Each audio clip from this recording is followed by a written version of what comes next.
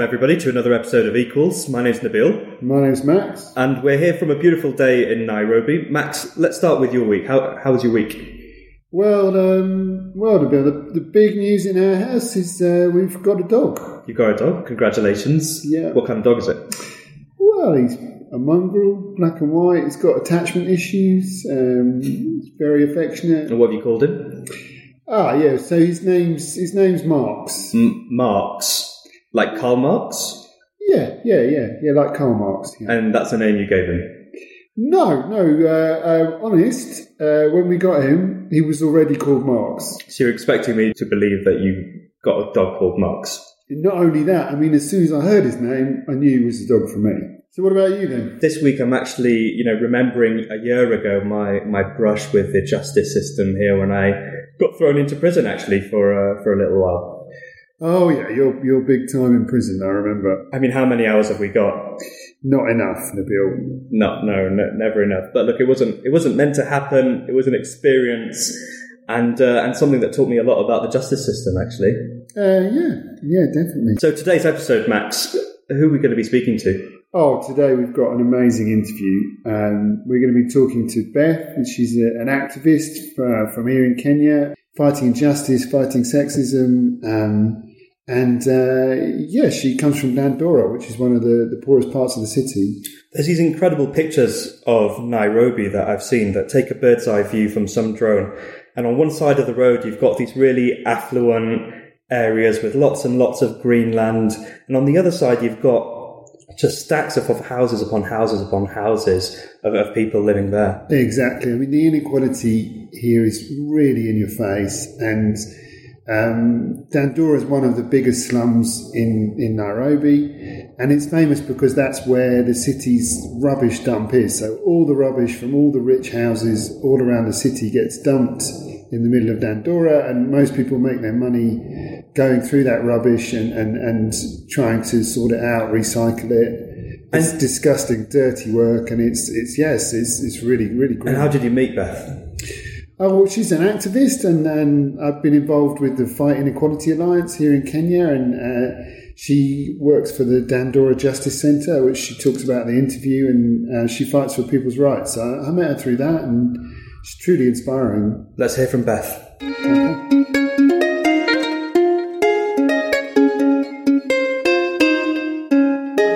Oxfam, and thank you for taking the time to talk with us.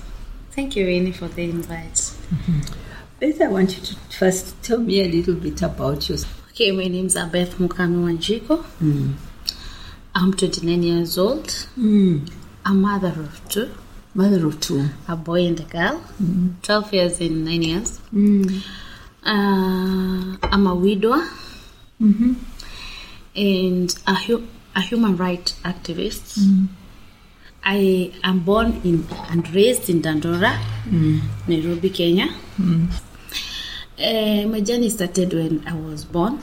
When I was 4 years, I was kidnapped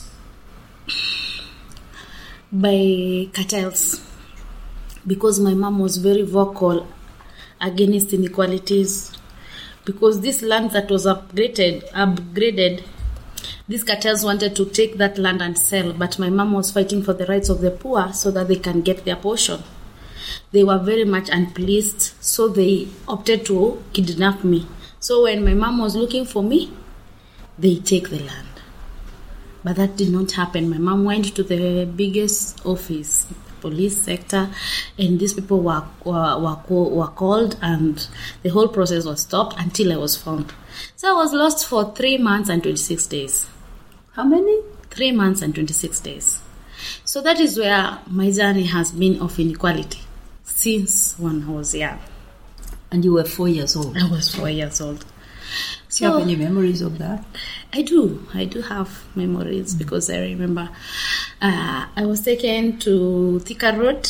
That's it, a highway called Thika Road, where I was left there to be accidentally knocked down by a car. But fortunately, the people from the NYS found me and they saved me. Yeah. Afterward, I was taken to a woman who was an elder at Mathare. And there is where I met this old lady who was very loving. Children used to disappear, and when they get lost, they were taken there, and their parents used to come and take them. But mine didn't come. So I kept on wondering what was happening. Until one day, a colleague of my mom came to look for some money from that woman, and she found me. And she went and informed my mom, and they came and picked me. My journey in one way or another has educated me a lot on what needs to be done, the gaps that are there. When I was in Form 3, that was in 16 years, 17 years. You were studying in Dandora? I was studying in Dandora Primary School, where I finished in 2004. Then I was called in a school called Motithi Secondary School in Embu, Kirinyaga. When I went there, one day I came for a midterm. And when I came for a midterm, that was this movement called Mungiki Movement, a sect that was there. And this sect was supposed to be young people from Kikuyu land. Young women from Kikuyu land were targets. They were forced to be in this movement. So when I came back for midterm, I was kidnapped by a young man. He locked me in his house and he raped me for 2 weeks. And this sect was untouchable. You could not even mention their names. So we didn't report, so I went home. Afterward, they released me and I went home. Only 2 months from then to find that I was pregnant when I was in Form 3. So it was a big challenge. This sect, the minute you indulge sexually with one of their members, you become automatically their wives immediately. So when I came back and they said I was pregnant, I was forced to be married by this young person. Did he come home to your parents to marry you? He did. He did come and introduce himself. And because my mom is from Kikuyu and this sect was very rampant and very violent, we had to keep quiet and swallow everything and to agree so that because of our lives, for the sake of our lives, because we were threatened differently. Now I have to drop out of school to come and bring up a kid. I remember when... Were you still living with your parents at I was that time? still living with my parents. And I refused to go and live with those people because I remember when you get into that sect, you had to be circumcised as a girl. So me, I was very much against that. So I opted to stay with my mom. It's okay, you can come and visit, but I'm still yours, but at my mom's place. Okay. And along the way, I remember telling my mom I want to go back to school. This former school could not accommodate me because I was pregnant. So we looked for a day school in Dandora where I can be accommodated. And I went back to school. Good for you. And this time, Who was paying you fees? My mom. I really loved my mom because she believed in me. I went back to school. I was stigmatized. She living with your dad at that time? No, my mom is a single mother. She was a single mother. Yes. I was stigmatized because people knew that I was pregnant. They didn't want to play with me. They didn't want to talk with me. They didn't want anything, but I was focused. I really wanted this certificate. I really want to get the best education I could. This is the situation. So what is the way forward? I have to be resilient. I had to take all that in. And I finished my Form 4.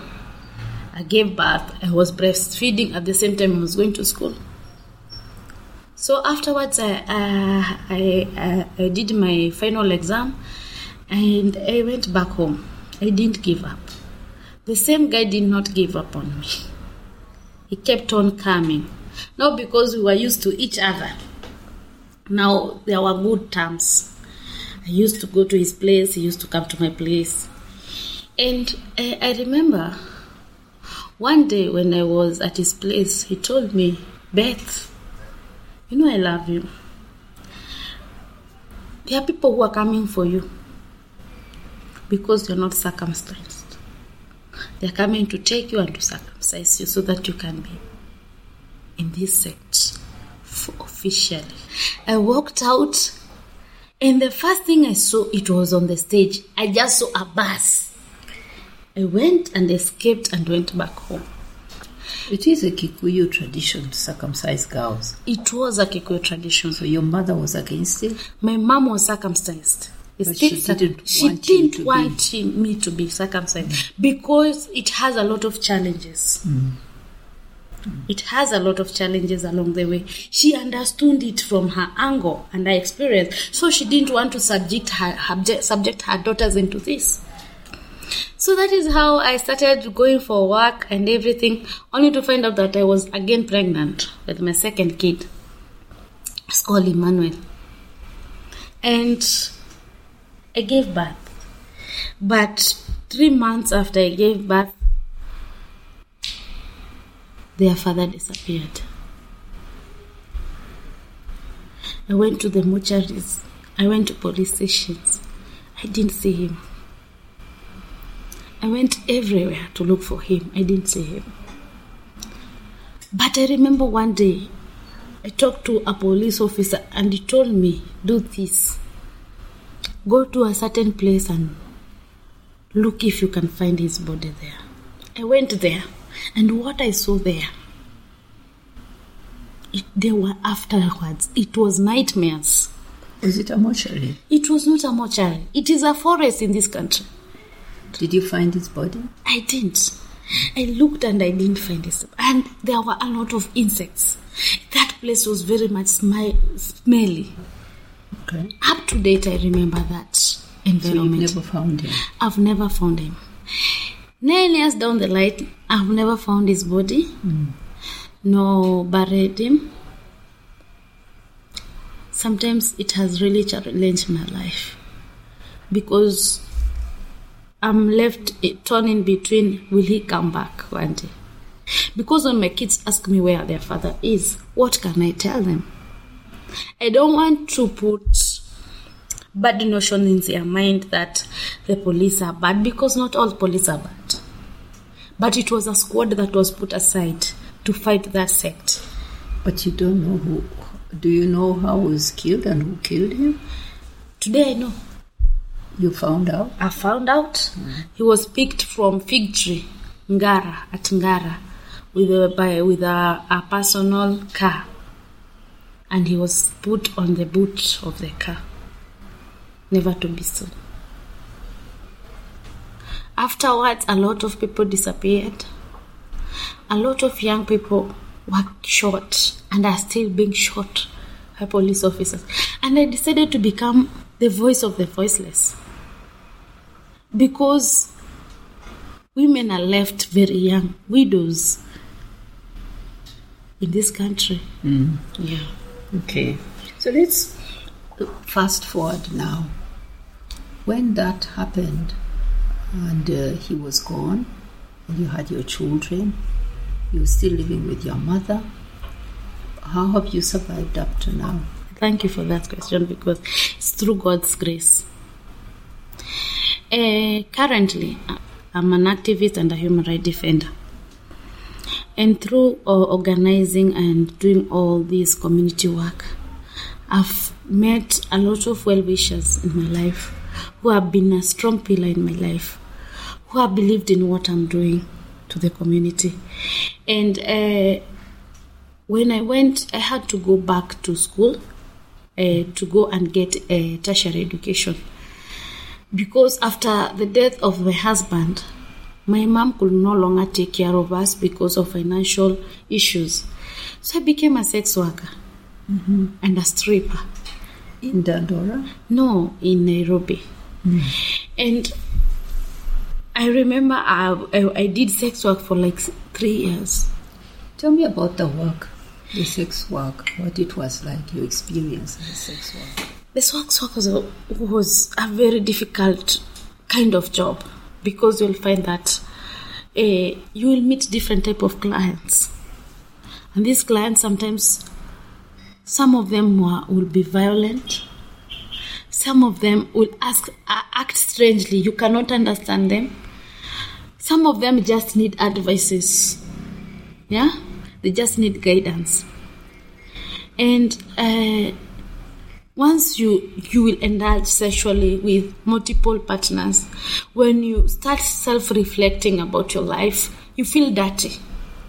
You feel unwanted. So I decided, no, I want to change my name. And I went back and I went to the National Youth Service, where I went through paramilitary training.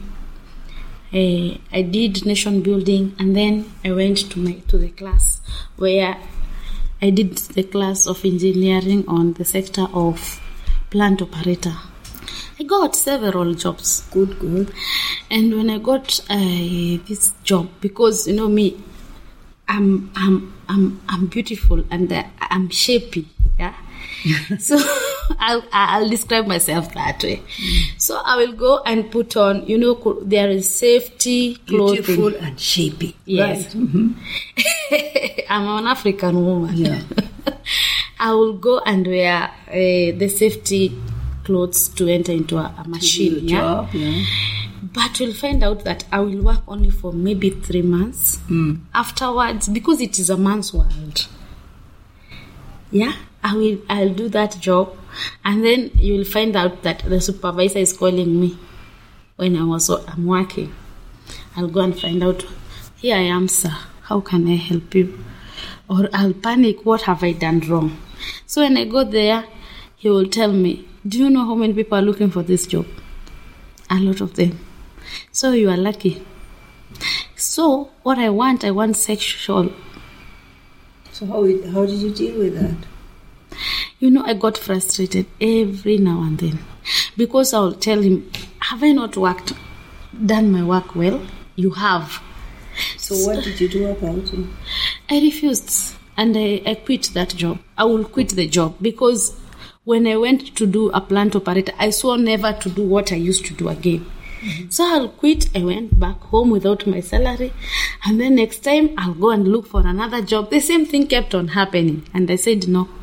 A lot of men are going through this in their workplaces, not only here in Nairobi, not only in Kenya, but globally. I need to be the voice of the missing voices. So the sexual harassment drove you out of different jobs? It drove me out of different jobs. And what was your conclusion then? What would you do? My conclusion was inequality towards women. It's something that has been normalized. Mm-hmm. Because you cannot... You're using that word inequality. How come? Because it is not equal. The level fields are not equal. Because you can't tell me that supervisor was molesting those men. Yeah? Why is it that a woman having all the credentials and experiences, when going to a job, she needs to add something extra? That is inequality to me. It is not equal. There are no equal opportunities for women outside there. No. And people really don't know this big term called inequality, but everybody is going through inequality in their own way. But they don't know it is an equality. They think it is the normalization of poverty. I mean, now, you're obviously very aware of how the government is using public resources, you all pay taxes, to favor richer people than poorer people. You call it inequality. How aware are people in Dandora about this as a problem? They have awoken because of the kind of the social justice centers that are being formed. Centers? We have centers. What are those? Tell me about them. The social justice centers are established in slum areas to fight inequalities. Really? Because every slum has its own inequality. There are people who are fighting land evictions. There are people who are fighting extrajudicial execution. There are people who are fighting health.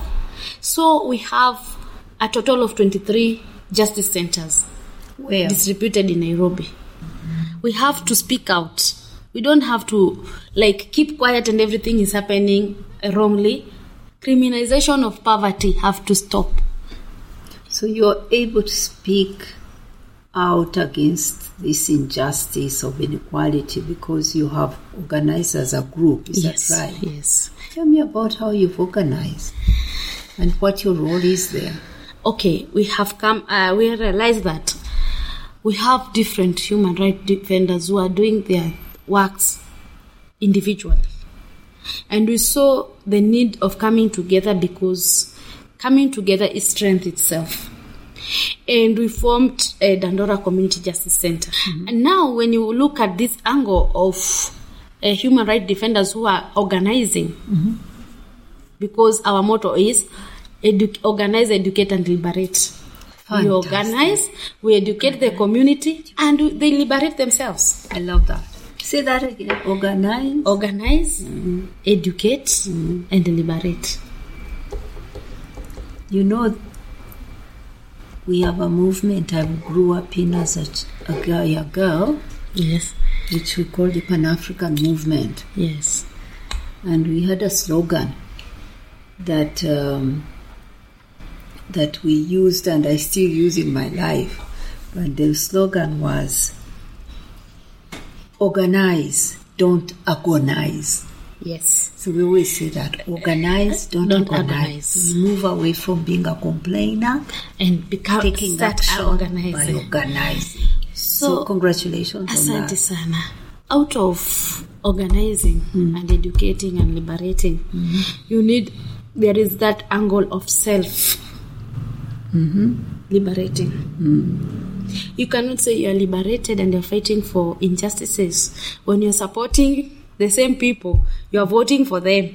You are not going back to the people and telling them the importance of voting for the right people. Tell me about that. So it also is about your political voice. It is very much. But when it becomes political, it's dangerous, isn't it? But everything is political. Your food is political. Your house rent is political. Water is political. It's all about policy. If you're a human rights defender, stop agonizing. Start being in the table where decisions are being made so that you can influence those decisions. What does it mean for you as a mother and for your children? How do they see you? How do your kids see you? That is the biggest challenge that I have. They see me as a hero. Sometimes they even think that I don't make mistakes. Imagine my son brings me his peers who are being abused at their homes. And, Mom, do something. It is getting into them. But you solve problems. Yes. Probably my main focus right now is the kids and the women. Because we have been sidelined. We need to do something from our spaces. Not holding the government accountable up there. And where you are doing nothing about it. Tell me more about that. So, we have children's protection mechanism where we protect kids from abuses. And out of that, I came up with a safe space for these kids. Where when they close school, they come for mentorship programs. They can access books. It's called the Millionaires Book Club. Fantastic. And why we called it the Millionaires? What gives you hope that this work you're doing is going to cause the change you want? When these people come for help and you empower them and you tell them you can, it's not a must I be there so that you can be helped or you can speak out your issues. If they try and see it is workable and they come reporting smiling, that is what keeps me going. Yes. So meanwhile, you continue challenging political capture. That is a must. The capture of public resources and allocating them unfairly. You continue to challenge that. I congratulate you. Thank you. And I wish you success. There are no shortcuts. I agree with you. Thank you. It's about people organizing and pushing back against injustice. It's true. Well done. Asante sana. Thank you for your story. Thank you. Karibu.